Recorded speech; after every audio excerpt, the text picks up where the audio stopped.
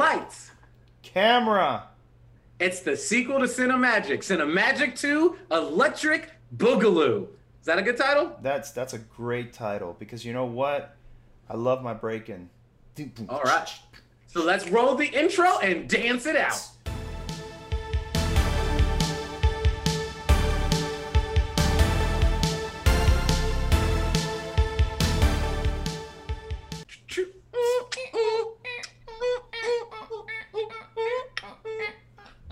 I can't pop and lock, but you know the feeling. Yeah, I can't pop and lock too well with these muscles. Yeah, I can't. Just because I went rowing yesterday and I rowed 14 miles like an idiot. Thank you, Mike. You motherfucker. Welcome to Cinemagic, our podcast where we're following up our action films in our 21st or our 22nd episode, sequel films. Because we promised you a sequel. Since we're doing so well, we promised you a sequel. Mm-hmm. And for this one, we're going to go over our favorite sequel films. Now, we have some, a lot of criterion before for what constitutes a sequel film or not. And we'll get into that after I introduce my favorite podcast host and co-host, Rick Acevedo, who's looking more swole than I am because he's been rowing all day. I've been rowing all damn day. Thank you, Jonathan. Yes, I've been rowing. I was rowing yesterday.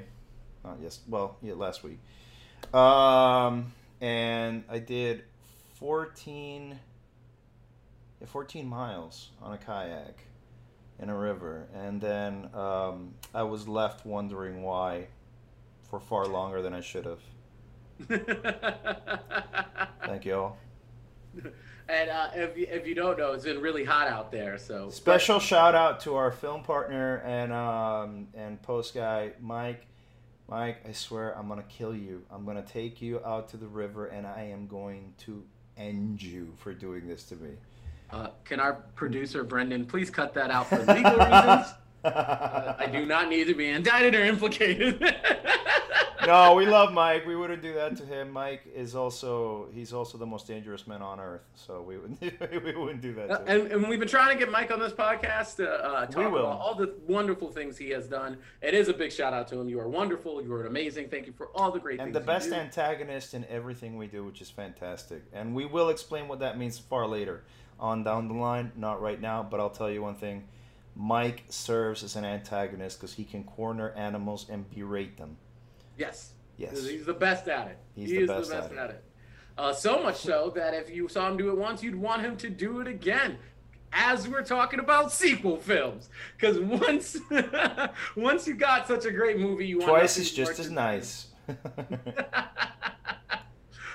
And so really, when we started to talk about sequel films, we had to realize we had to set some criterions into place, or I did. I wanted to take away anything that was a planned trilogy. So we're talking about your Hunger Games, we're talking about a lot of your Marvel movies, when everybody's already planning out 3 or 4 movies. We're talking about those movies that were one and done and then came out with another. Because honestly, and as filmmakers, Rick, I think you'll probably agree with this, it is much harder to take a film that you thought was complete and done to write a sequel than when something you're planning out to make sequels, right? Like, you got one movie, you got 3 movies to tell this story versus I got one, I got to tell it, I'm done. Now you want another one? What do I do? Which I think is very different from planning out something. I think, a lot of times sequels have a lot to do with box office performance because the big plan is usually we'll have this one film, we'll release it. Then based on how it performs, immediately the dollar signs come up, and it's like, okay, well, clearly people are invested into these characters. It's a great opportunity for us to then go ahead and take these characters and make them bigger, and by releasing more and more and more. One great example of that would have to be there's 2, and sequels are different because sequels can apply to anything. They can apply to action. They can even apply to drama. Definitely comedy. But 2 of my biggest examples would have to be first 3 Men and a Baby. 3 Men and a Baby was based on a French film of the same name, but in French, obviously. And that film was a massive, and I do mean massive, box office hit for the time, and it was in 1987. Mm-hmm. It made, or maybe 1988, one of those two. It made, I think it was $160 million in the box office. So immediately they thought, okay, well, this is good. Let's make a sequel. So 4 years later, you have the lesser successful, still successful because it made $70 million in the box office, Three Men and a Little Lady, which was about, you know, the little girl being older and so on. And then there's Wayne's World. Wayne's World. Party time. Excellent.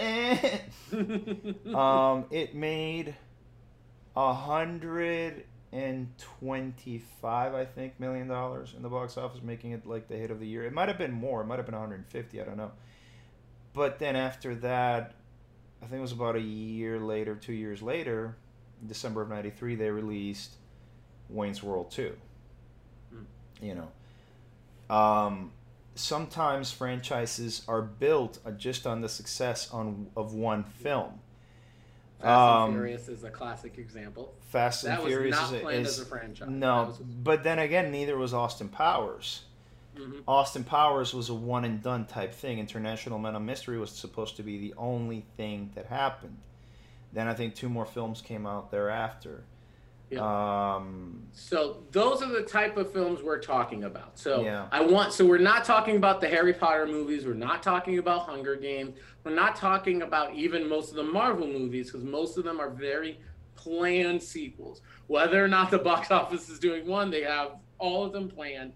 And so and as we know this, it's notorious that sequels aren't good. When I say this, that sequels are worse than the original films. Yeah, they're not as good. Yeah, that's the common nomenclature around them. Because again, when you are planning to tell just one movie, as Rick was giving all those examples, those movies are usually done. You wrap up the story and you're done. You never thought you're going to do another one. Maybe you're like, I have plans, but for the most part, everything's on page. And then the box office rolls in and they want you to do another one. And now you got to write a whole new story, and was essentially a closed story, right? A closed system. It's all been closed. It's been wrapped up. Now we have to find new stakes. So those are the sequel films we really want to talk about, and some of our favorite there. So if you're saying Captain America Winter Soldier was great, I agree. It's not included in this one, right? Just let you know. It's not included in this one. We're taking those out. So we want to give you those examples. And for all of us as independent filmmakers and you out there, you may be required one day to write a sequel yourself for something. And so again, these things are notoriously hard to do. So we're going to take a look on things that we liked, ones we liked and didn't like, and kind of dissect probably a little bit of what worked and didn't work on them. So Rick, do you want to start with giving us maybe one that worked for you, one that didn't work, and telling us a little why?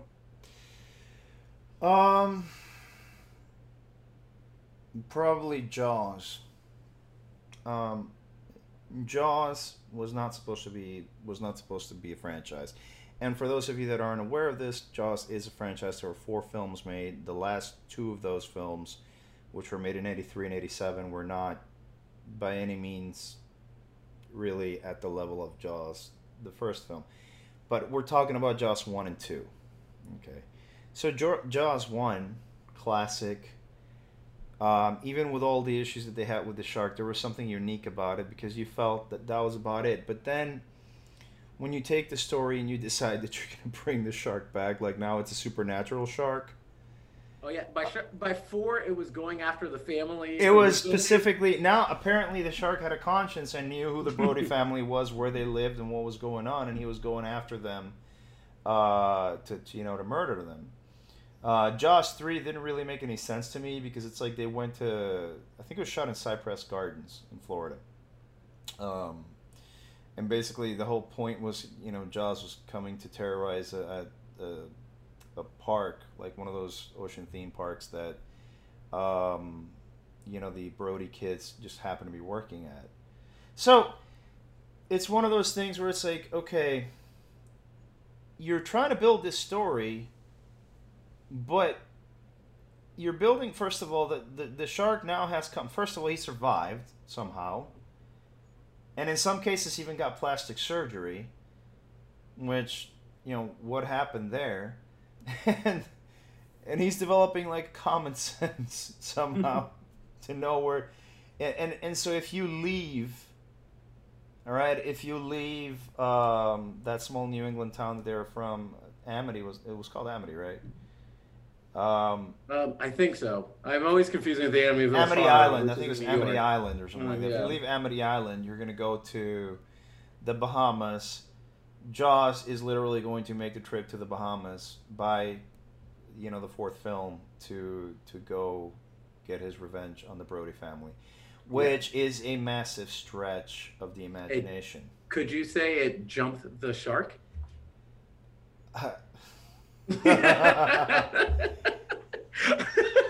Right. It's okay. So imagine that scene from Happy Days, except for Jaws is the shark wearing the leather jacket and shorts, getting ready to jump another shark.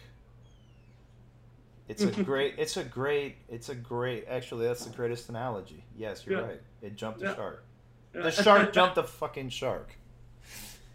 So I'm guessing your problems with it is that it took the suspense, the small atmosphere, everything that really worked in Jaws, and just got rid of it all. The problem to me was that it isn't just that it did that. It happened in increments. Like Jaws 2, which was made 4 years after Jaws 1, was a fairly decent movie. I'm not taking that away from it, but at the same time, Jaws, it was missing a little bit of something. Jaws 2 was missing a little bit of something because it didn't have those same conflicted characters. I mean, Brody was kind of having PTSD and everything like that, so you can kind of still relate. And now he's just trying to save the kids from this demon shark. Jaws 3, it's like it fell off the wagon completely. And then Jaws 4, it's like they try to bring the wagon back. They brought Lorraine, I think it was Lorraine Gary, played the wife, back in, and they had a good cast of people. Mario Van Peebles was in it, but the cast cannot salvage a bad story, and this was not a good story. There was no way to tell it in a way where people could relate to it. So no, yeah, it kept losing parts of the formula as it went along. No, I get you. I will counter with an opposite that I think does the Jaw thing, but very better. It keeps the formula and ratchets it up. And I'm actually going to go with another one in my wheelhouse, if you know me and what I love, Silence of the Lambs, which is a sequel to Manhunter. So it's actually a sequel. Most people think Silence of the Lambs standalone, but it's an actual sequel to an earlier movie. And they take the villain, ratchet it up. The hero kind of things all ratchet up. Wasn't Manhunter the one that started William Peterson from CSI? I think that's the one from '86. Yes. Or 86, 87. Yep. Something like that. Or 86. Yeah, somewhere around there. But Silence of the Lamb kind of takes it all and makes it better. Iconic, classic. The cat and mouse game, the serial killers, Dr. Lecter himself, all of that becomes better from the original, and none of it becomes worse. Not that Manhunter's not worth seeing, because you definitely should, but Silence of the Lambs seems a superior version of that film. So instead of taking the Jaws formula and making it worse and literally jumping the shark, Silence of the Lamb takes its serial killer formula, another serial killer knowing a serial killer and playing a cat and mouse game formula, I should say. They make that even better. So Silence of the Lamb to me is such a great sequel film for that. If you have not seen that, be fair, stars Jodie Foster, she's in it as well. Anthony Hopkins is in it. It's a very all-star studded movie. Most people do not know it's a sequel. I would watch the original and then watch the sequel just to see the evolution of it and just see how much better that mystery in the game becomes. I know it's an older movie. I don't like to give too much out because people may have not seen it yet, but definitely watch both, because I think that is definitely two things to to see back to back. See Manhunter and then see Silence of the Lamb. I think it's one of the, and I'm going to talk about more, but one of the greater sequels out there for No doubt. films. No doubt. And it was based on a book, I guess to say, but I don't know. I feel it's in its own special category. Maybe. I think so. Yeah, actually, I think Yeah. you're right about that. Yeah. But I think when you talk about Silence of the Lambs, it has something that not every film has, and it plays to that psychological aspect a lot more. You know, because it's about two characters basically figuring each other out, and you can't do that with a rubber shark. But you can, but you can do it with a character that's layered, like Hannibal Lecter. Hannibal Lecter has a million layers. I don't know if anyone can say that they dislike Hannibal Lecter as a character, because Hannibal Lecter is horrendous in terms of his execution. I mean, we're talking about he's eating people and doing all this other stuff. However, if you see the people that he's specifically targeting, they are not good people. So while what he's doing is not right, the people that he's doing it to aren't very much right individuals either. Yep. So it's one of those cases of, man, two wrongs don't make a right, but it almost seems like they sort of do. Yep. That's And what I think, love about this. Yeah, and I agree with you. I think compelling characters. If you're going to write a sequel out there, you're thinking a sequel, your characters have to be the forefront of it. And you have to give compelling reasons for them to be there, and not that, oh, you know, sharks, family, I'll chase them down to the Bahamas. That just doesn't make any sense. I think there's the difference here is, like, of course, if you're talking about Jaws, for example, that's a movie that pretty much saved Universal Studios in terms of, you know, giving them just a massive profit margin at that particular period in time, where studios really did need to make money at that point in time. They depended on the box office far more than they do now. You know, studios now are basically just parts of conglomerates, major studios. They're parts of conglomerates, so they don't always depend on box office as much. They used to depend on box office greatly back then. So Jaws was like, okay, we got this formula, lightning in a bottle. Let's see how we can, you know, make this continue to pay out until the next big thing would come along, which in that case it was E.T. 7 years later. You know, good. Thank goodness they don't have a sequel for that, because I can't. You know, I mean, that does have actually that is prime for sequels, because they wrote a book. E.T.'s based on a book, and that, you know, they wrote a book after that called Green Planet. E.T.'s Green Planet, as I remember reading that. So it's like, oh, you know, but thank goodness they didn't do that. They didn't do that one. Yeah. No, you know? I like that one. So give us one you actually like, because I gave one I like. Give one that you like. One that I like.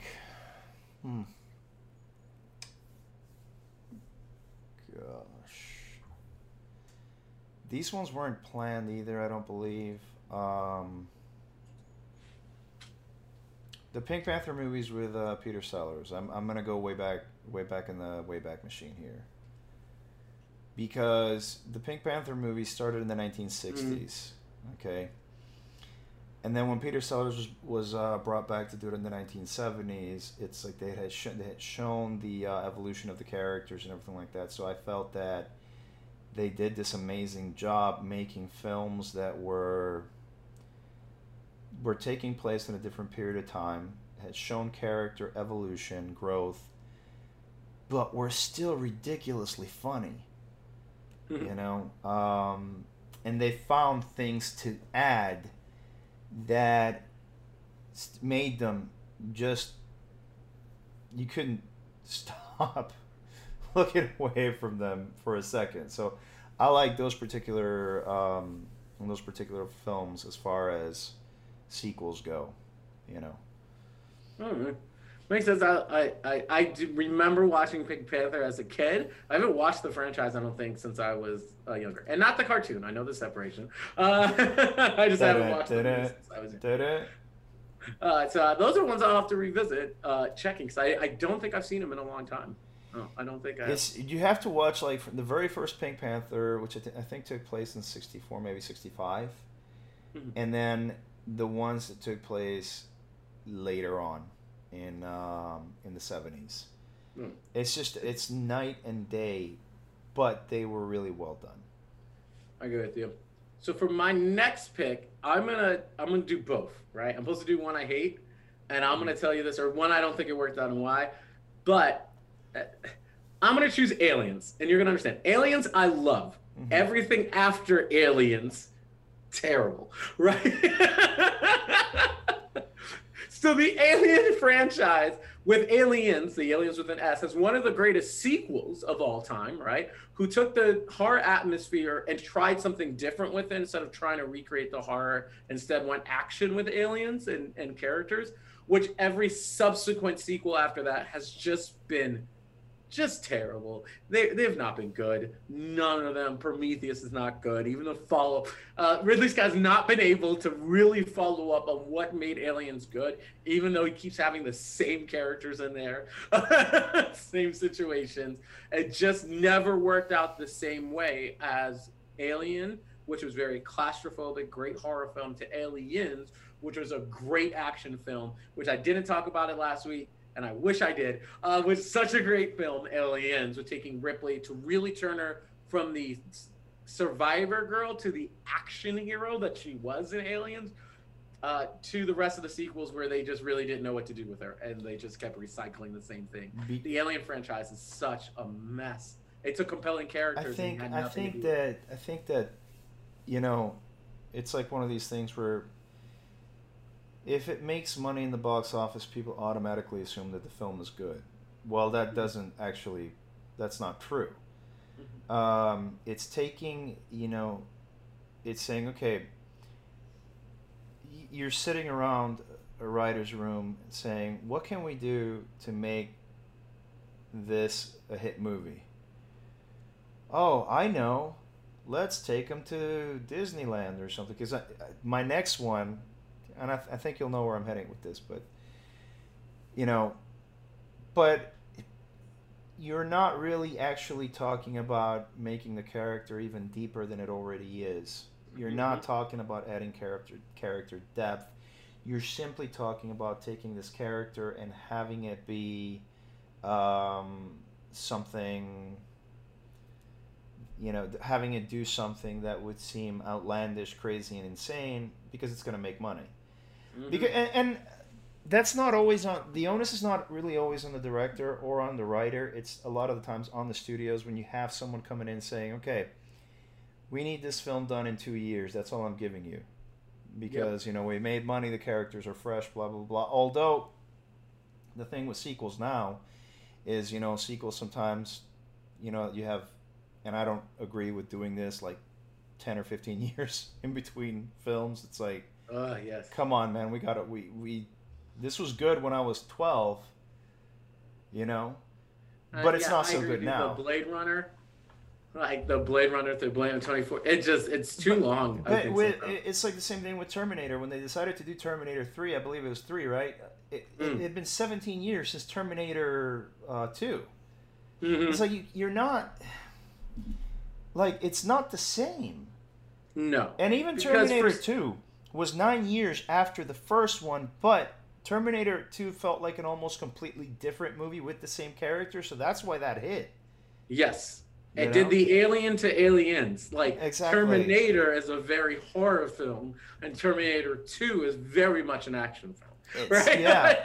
It jumps the genres in order to reinvent them and make it fresh. It does that with the stories, but I'm just saying, like, the problem is you'll have, producers coming in a lot of times who don't necessarily understand the necessity for, making sure that those characters have a certain degree of growth to them, and you have a film that maybe has the potential to be something great, but isn't really because, ...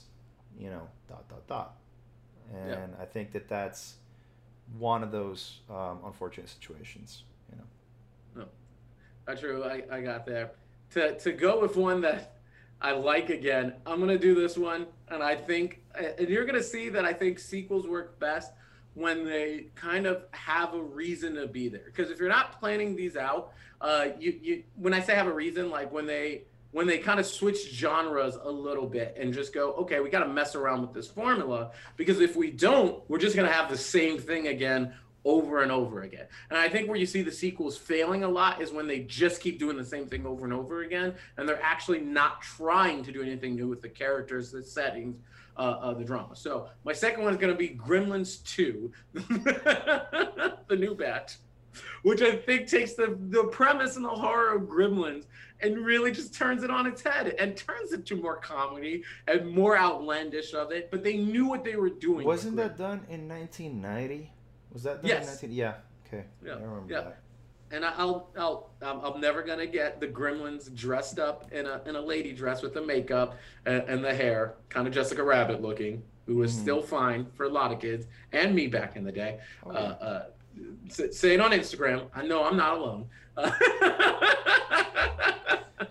Amen. Tag Triskelion Productions and pictures of the female gremlin. Y'all know who I'm talking about. Show us your love out there. But I think that it took its premise, which they said, if we did this again, it would just be wacky. I said, let's just make it wacky then. Right? Like let's just make it wacky then. If we don't have a good way of like really telling the story again in an interesting way, and we have to keep the same characters, then they switched up that drama and made it wacky, which I think it makes it fun. Gremlins 2 is fun, where Gremlins 1 was a horror film, right? Gremlins 2 is purposely fun, not on purpose. You know what I mean? That was purposely done rather than they ran out of ideas. So I think that is a way that you could switch the drama and make things goofy and ratchet it up without really destroying the franchise in the process. So. All right. So one that I absolutely thought, okay, this never made sense and it should have never happened. Blues Brothers 2000. Oh, yeah, that was terrible. And I'm gonna tell you why. When you have characters that are unforgettable, it's the Blues Brothers, Jacob and Elwood, and one of the people that plays those characters dies, you need to let that character rest. Mm-hmm. You cannot at all try to redo that. You're not going to capture the magic. And also, Blues Brothers was a movie that during a specific time played very well because that's the sort of comedy that everybody likes. So, but when you release it in like 1999 or 2000 or whatever, it's not the same thing. No. You know? It was a good 14 years. It was a good time. It was about 20 years. 20 years, yeah. It was a good time. Between films. But you don't have, you have like John Goodman with Dan Aykroyd. Dan Aykroyd, who didn't physically look the same way that he had looked in the original Blues Brothers, and John Goodman, who's a great actor, and all props to him and everything for having the courage to step on that. But it's like, how's that story going to play out in the year? When was it released? Like 98, 99, 2000? I mean, I know it was called Blues Brothers 2000, but I just don't recall when it was released. Was it 2000? 98. 98, and Matt, it's 18 years. Mm-hmm. When everybody's, the palate and the taste has all changed. Yep. I think I particularly agree with you. It's very hard to make comedies with such a significant gap. I think if you're going to make a sequel film with gaps, you can do it with a lot of films, but comedies are very hard because comedy is situational and situations change all the time. I think if you can't adapt, because look, Coming to America and Coming to America Part 2 there was a massive gap in time, but Coming to America like Part 2 was actually a lot better than anybody gives it credit for, and the reason is because they adapted the situation to reflect the way society does things now while still keeping that sort of slapstick kind of comedy and these outlandish, larger than life characters. I mean, all praise to Wesley Snipes because he made that movie. I was watching Wesley Snipes and I was dying, absolutely dying, because he was so good doing that. Yes. So you have that aspect there. But, you know, it's not always that way. As you said, take, you know, and if you're not able to actually build in the amount of time that has passed, for example, Ghostbusters is a great example of this. In Ghostbusters 2, again, this wasn't a film that really was supposed to have a sequel or whatever, but they had a sequel, and basically it's the fallout from Ghostbusters 1. And they're explaining that correctly throughout the entire film. So whether you think it's as good as the first one or not, you cannot say it's not a worthy stablemate. It was. Yeah. It was a good story. It was well told, and it left it open for a sort of setup. I mean, I don't know what how Afterlife is going to touch on that, because there's so much of a difference there, and you're actually jumping genres on this with Afterlife. From what I've seen on the previews and everything, obviously, it's a completely different story. But again, it's using what was given in the first, and then building on it and giving you sort of a good idea of how the characters have changed over a specific period of time. And it's not easy to do that when you're talking about, 2-3 decades. And even if you do it, even if you write it in, it's not easy to make it believable. So I think that's one of the big issues there. Yeah. No, I agree, and I agree with you. I'm interested to see Ghostbuster Afterlife now that you bring it up. And Ghostbuster 2 was on my list, so I'm glad we're talking about it. But as you see, I said I generally like when they skip genres. It's going to be very interesting taking this comedy and I think doing something different with it, which I don't think we see a lot. I don't think in the sequel follow-ups do we take a comedy and then make it not a comedy, because that seems weird, right? And I mean, just genre. We're talking about genre here. That seems weird. That seems weird to take a non-comedy. I mean, take a comedy and make it a non-comedy. I don't think that's really been done in a lot of sequels, at least that I can. I don't think I've ever seen it done. That's what has me so interested, particularly in Afterlife, because, one of the things that really stands out to me is the fact that they're taking one of the characters, the one that's gone, obviously, Harold Ramis has been dead for a while, a few years now, and they're saying this is almost the torture end to the life of the Egon character, which basically he just goes off, and it clearly is to monitor these minds and things. I mean, they basically add aspects of the first film, which was so good. I'm sure they'll probably touch on the second in just brief periods, but you have all of these aspects to make a film that's seemingly a good little sort of suspense thriller kind of thing. So I'm very interested in seeing what that will do, honestly. I'm really interested. I agree with you. We'll probably let everybody know here on the podcast once we've seen it. Oh, yeah. If it comes out. Who knows? It will come out someday. When it comes out someday. But no, it's good to go. So I think right, we're interested to see. Now, when talking about sequels, I know there's 2 sequels, and I'm going to put these back to back. Sorry, everyone.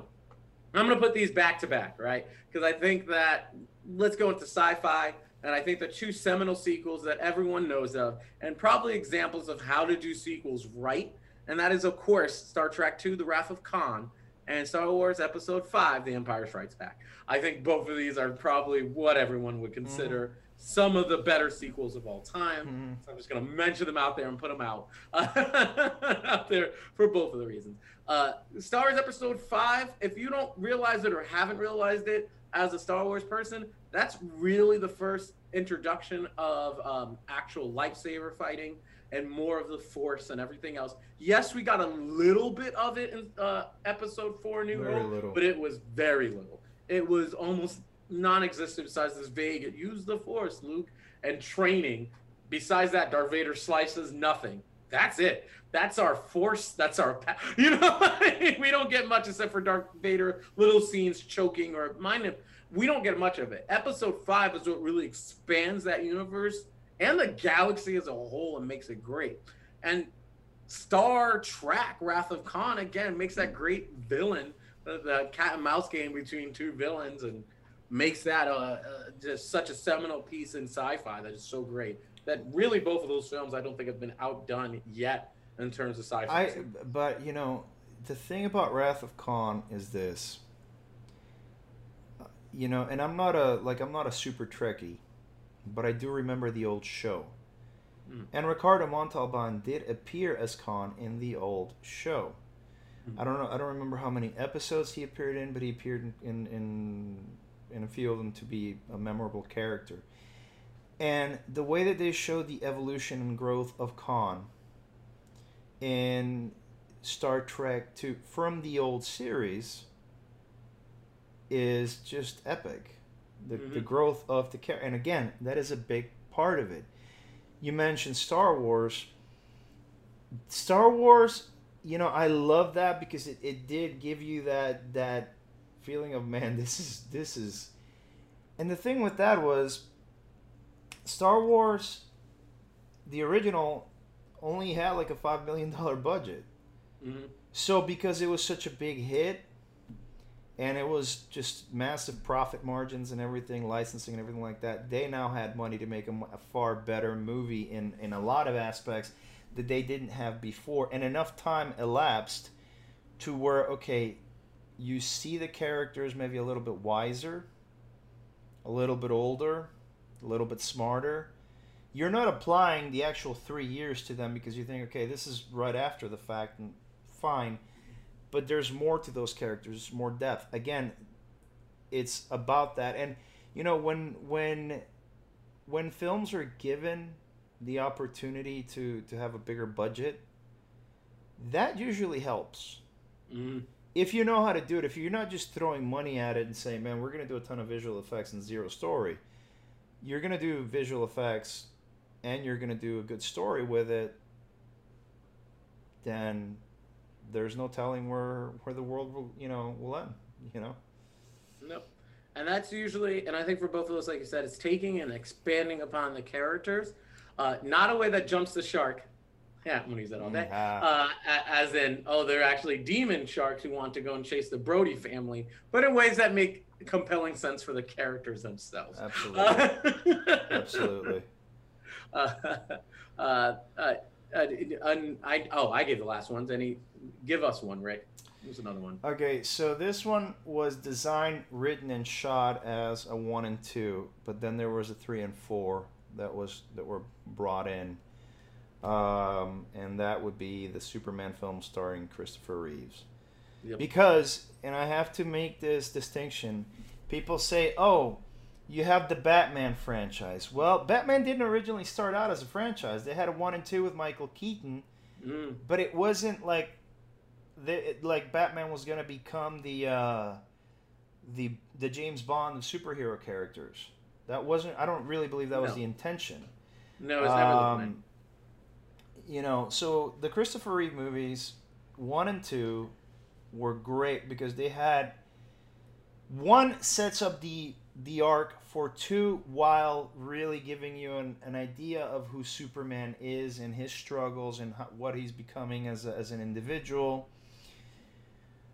2 is, you know, Zod and his people coming back to Earth to terrorize, and Superman deciding that, hey, Zod. Exactly. You must kneel before Zod. Great films. But then you get to Superman 3, and they didn't just jump the shark. They freaking flew over it. Because, here's the thing.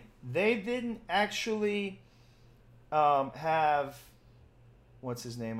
Gene Hackman playing Lex Luthor, as was the plan.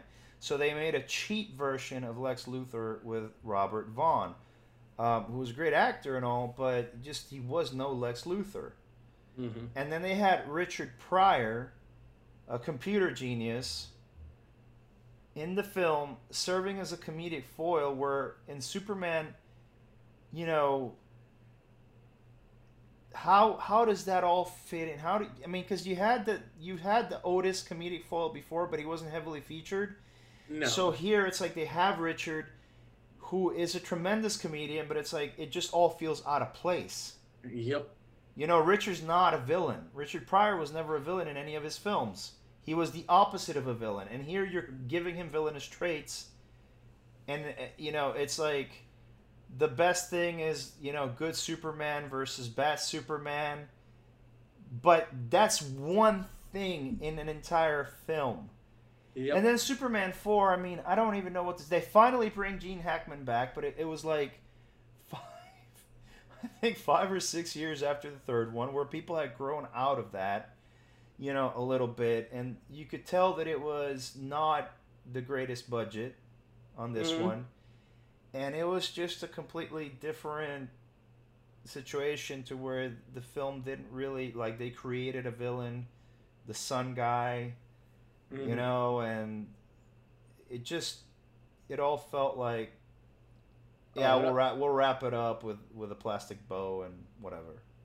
yeah, those sequel Superman films were terrible. Batman Returns, as you mentioned, awesome, amazing. Danny DeVito, Michelle Pfeiffer was great. Unbelievable. Yeah. Superman 2 was also great, but yes, 3 and 4 were terrible. That was Yeah, just but then also if you look at Batman, when they changed Batman's and you know, they had Val Kilmer and then George Clooney, I was like, I'm done with this. yeah, and Like they it, were it, also terrible, which is it really wasn't until the Dark Knight trilogy that I really got into it again, because I'm like, man, you like I don't need to see another bat suit with nipples. It doesn't. yeah, that was terrible. And to move away from superheroes before we're done, the last one I'm going to speak of, which I have so many, from like Evil Dead 2 to Bad Boys 2 to Lethal Weapon 2 to even Scary Movie 2, because I still think that's a great follow up to Scary Movie 2. And then the seminal, which I know we'll probably all talk about, Godfather 2, because that's part 2. That's Absolutely. probably the best. Absolutely. Yeah. Sister Act 2. Yeah, that's right. No one was expecting this, but I'm going to say it. Sister Act 2, Back in the Habit, starring a Lauryn Hill herself, which, Lauren, love you, baby. Loving me some Sister Act 2. Now, I know this one is panned critically, but I really think Sister Act 2, which I'm sad this didn't do good enough to another one, was a good follow-up. It gave her a foil of doing something completely different instead of having to, like, run and doing the nun thing to hide from villains. She's now actually doing it to give back, and they have kids in it, and it's in her own thing about being a choir because she still doesn't quite fit in being a nun. And it's just a great movie and film to take that character in that direction. That seems like a new point in her life. Instead of jumping the shark or doing some outlandish situation where she's in more mob shark like craziness, they kind of just drop that and make it a heartwarming family comedy with the kids and everything else. So I really think Sister Act 2 does not get enough love for being a good film. I think this is a sense where, since it kind of changed genres, people hated it for being from an older film to a friendly film. Yeah. And they kind of hated that change. But I think if you take it just as it is, that family friendly film, it's great. I think it's such a good Absolutely. sequel. It is a great film. And Whoopi Goldberg, great actress. So Unbelievable actress. There's no getting around that. Okay, so in that same vein and around that same time period, I would have to say, and most everyone's gonna probably hate this, but I would have to say Grumpy Old Men and Grumpier Old Men.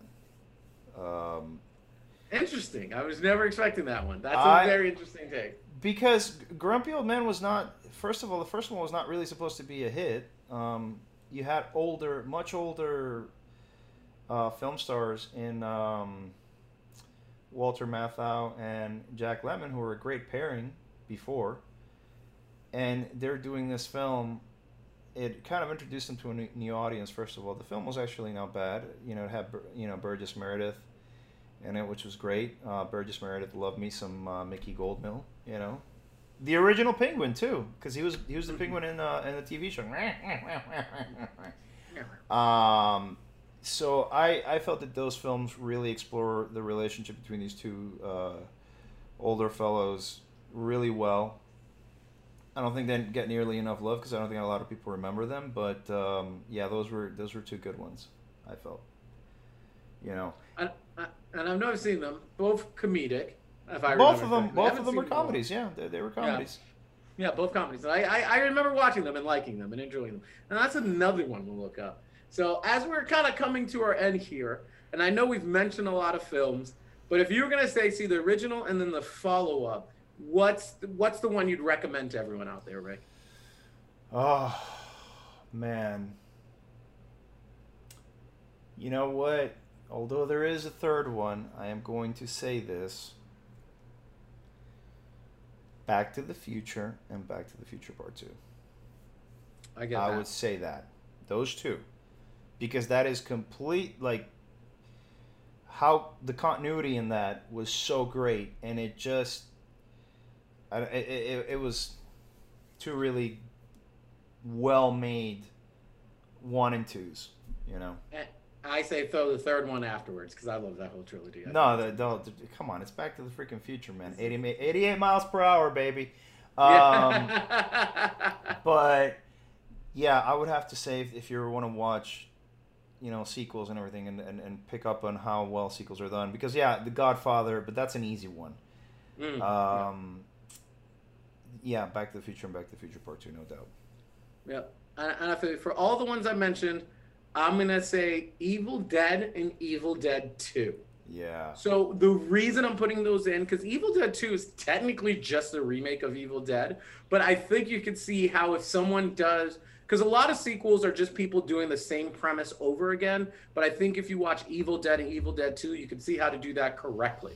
It's the same scenario, but it switches it up enough and ratchets it up enough to really warrant the sequel, where I think the sequel can outdo the original in that one. So it is a horror film, it is campy, but see Evil Dead 1 and Evil Dead 2. And then see Army of Darkness, which is also great, and the remake of Evil Dead, the whole franchise, see all of it. But I think Evil Dead 1 and Evil Dead 2 are a great way to see of how to really do a good sequel follow-up, even if characters are doing some of the same things over again. Yeah. So, all right. So that takes another episode of the Cinemagic podcast. Woo! I've heard that my last clue to what we're doing was a little too vague, so I think I got a better one this time. Are you ready for it, Rick? I'm ready for it. It better be big. The Pixar movie Up. That's my next clue. So now you have Ghostbusters, you have Skirts, and the Pixar movie Up. Those are my clues. That's right. and if you guess what we're doing, we are going to send some candy to your house. Yep. Tag us on Instagram. Take some guesses. That doesn't sound creepy posts. At all, does it? Yeah, I know it sounds really creepy. Yeah. But go to Triskelion Productions on Instagram. Give us your guesses. Let us know what you think we're doing. And if you did, maybe we'll send you some swag or something from the set, some candy. Maybe a Toblerone if you deserve it. I don't know if you deserve a Toblerone. No, none of you deserve a Toblerone. So go there. But thank you for Cinemagic Podcast. We'll see you next week. Woo! Have a great week. Ready? All right.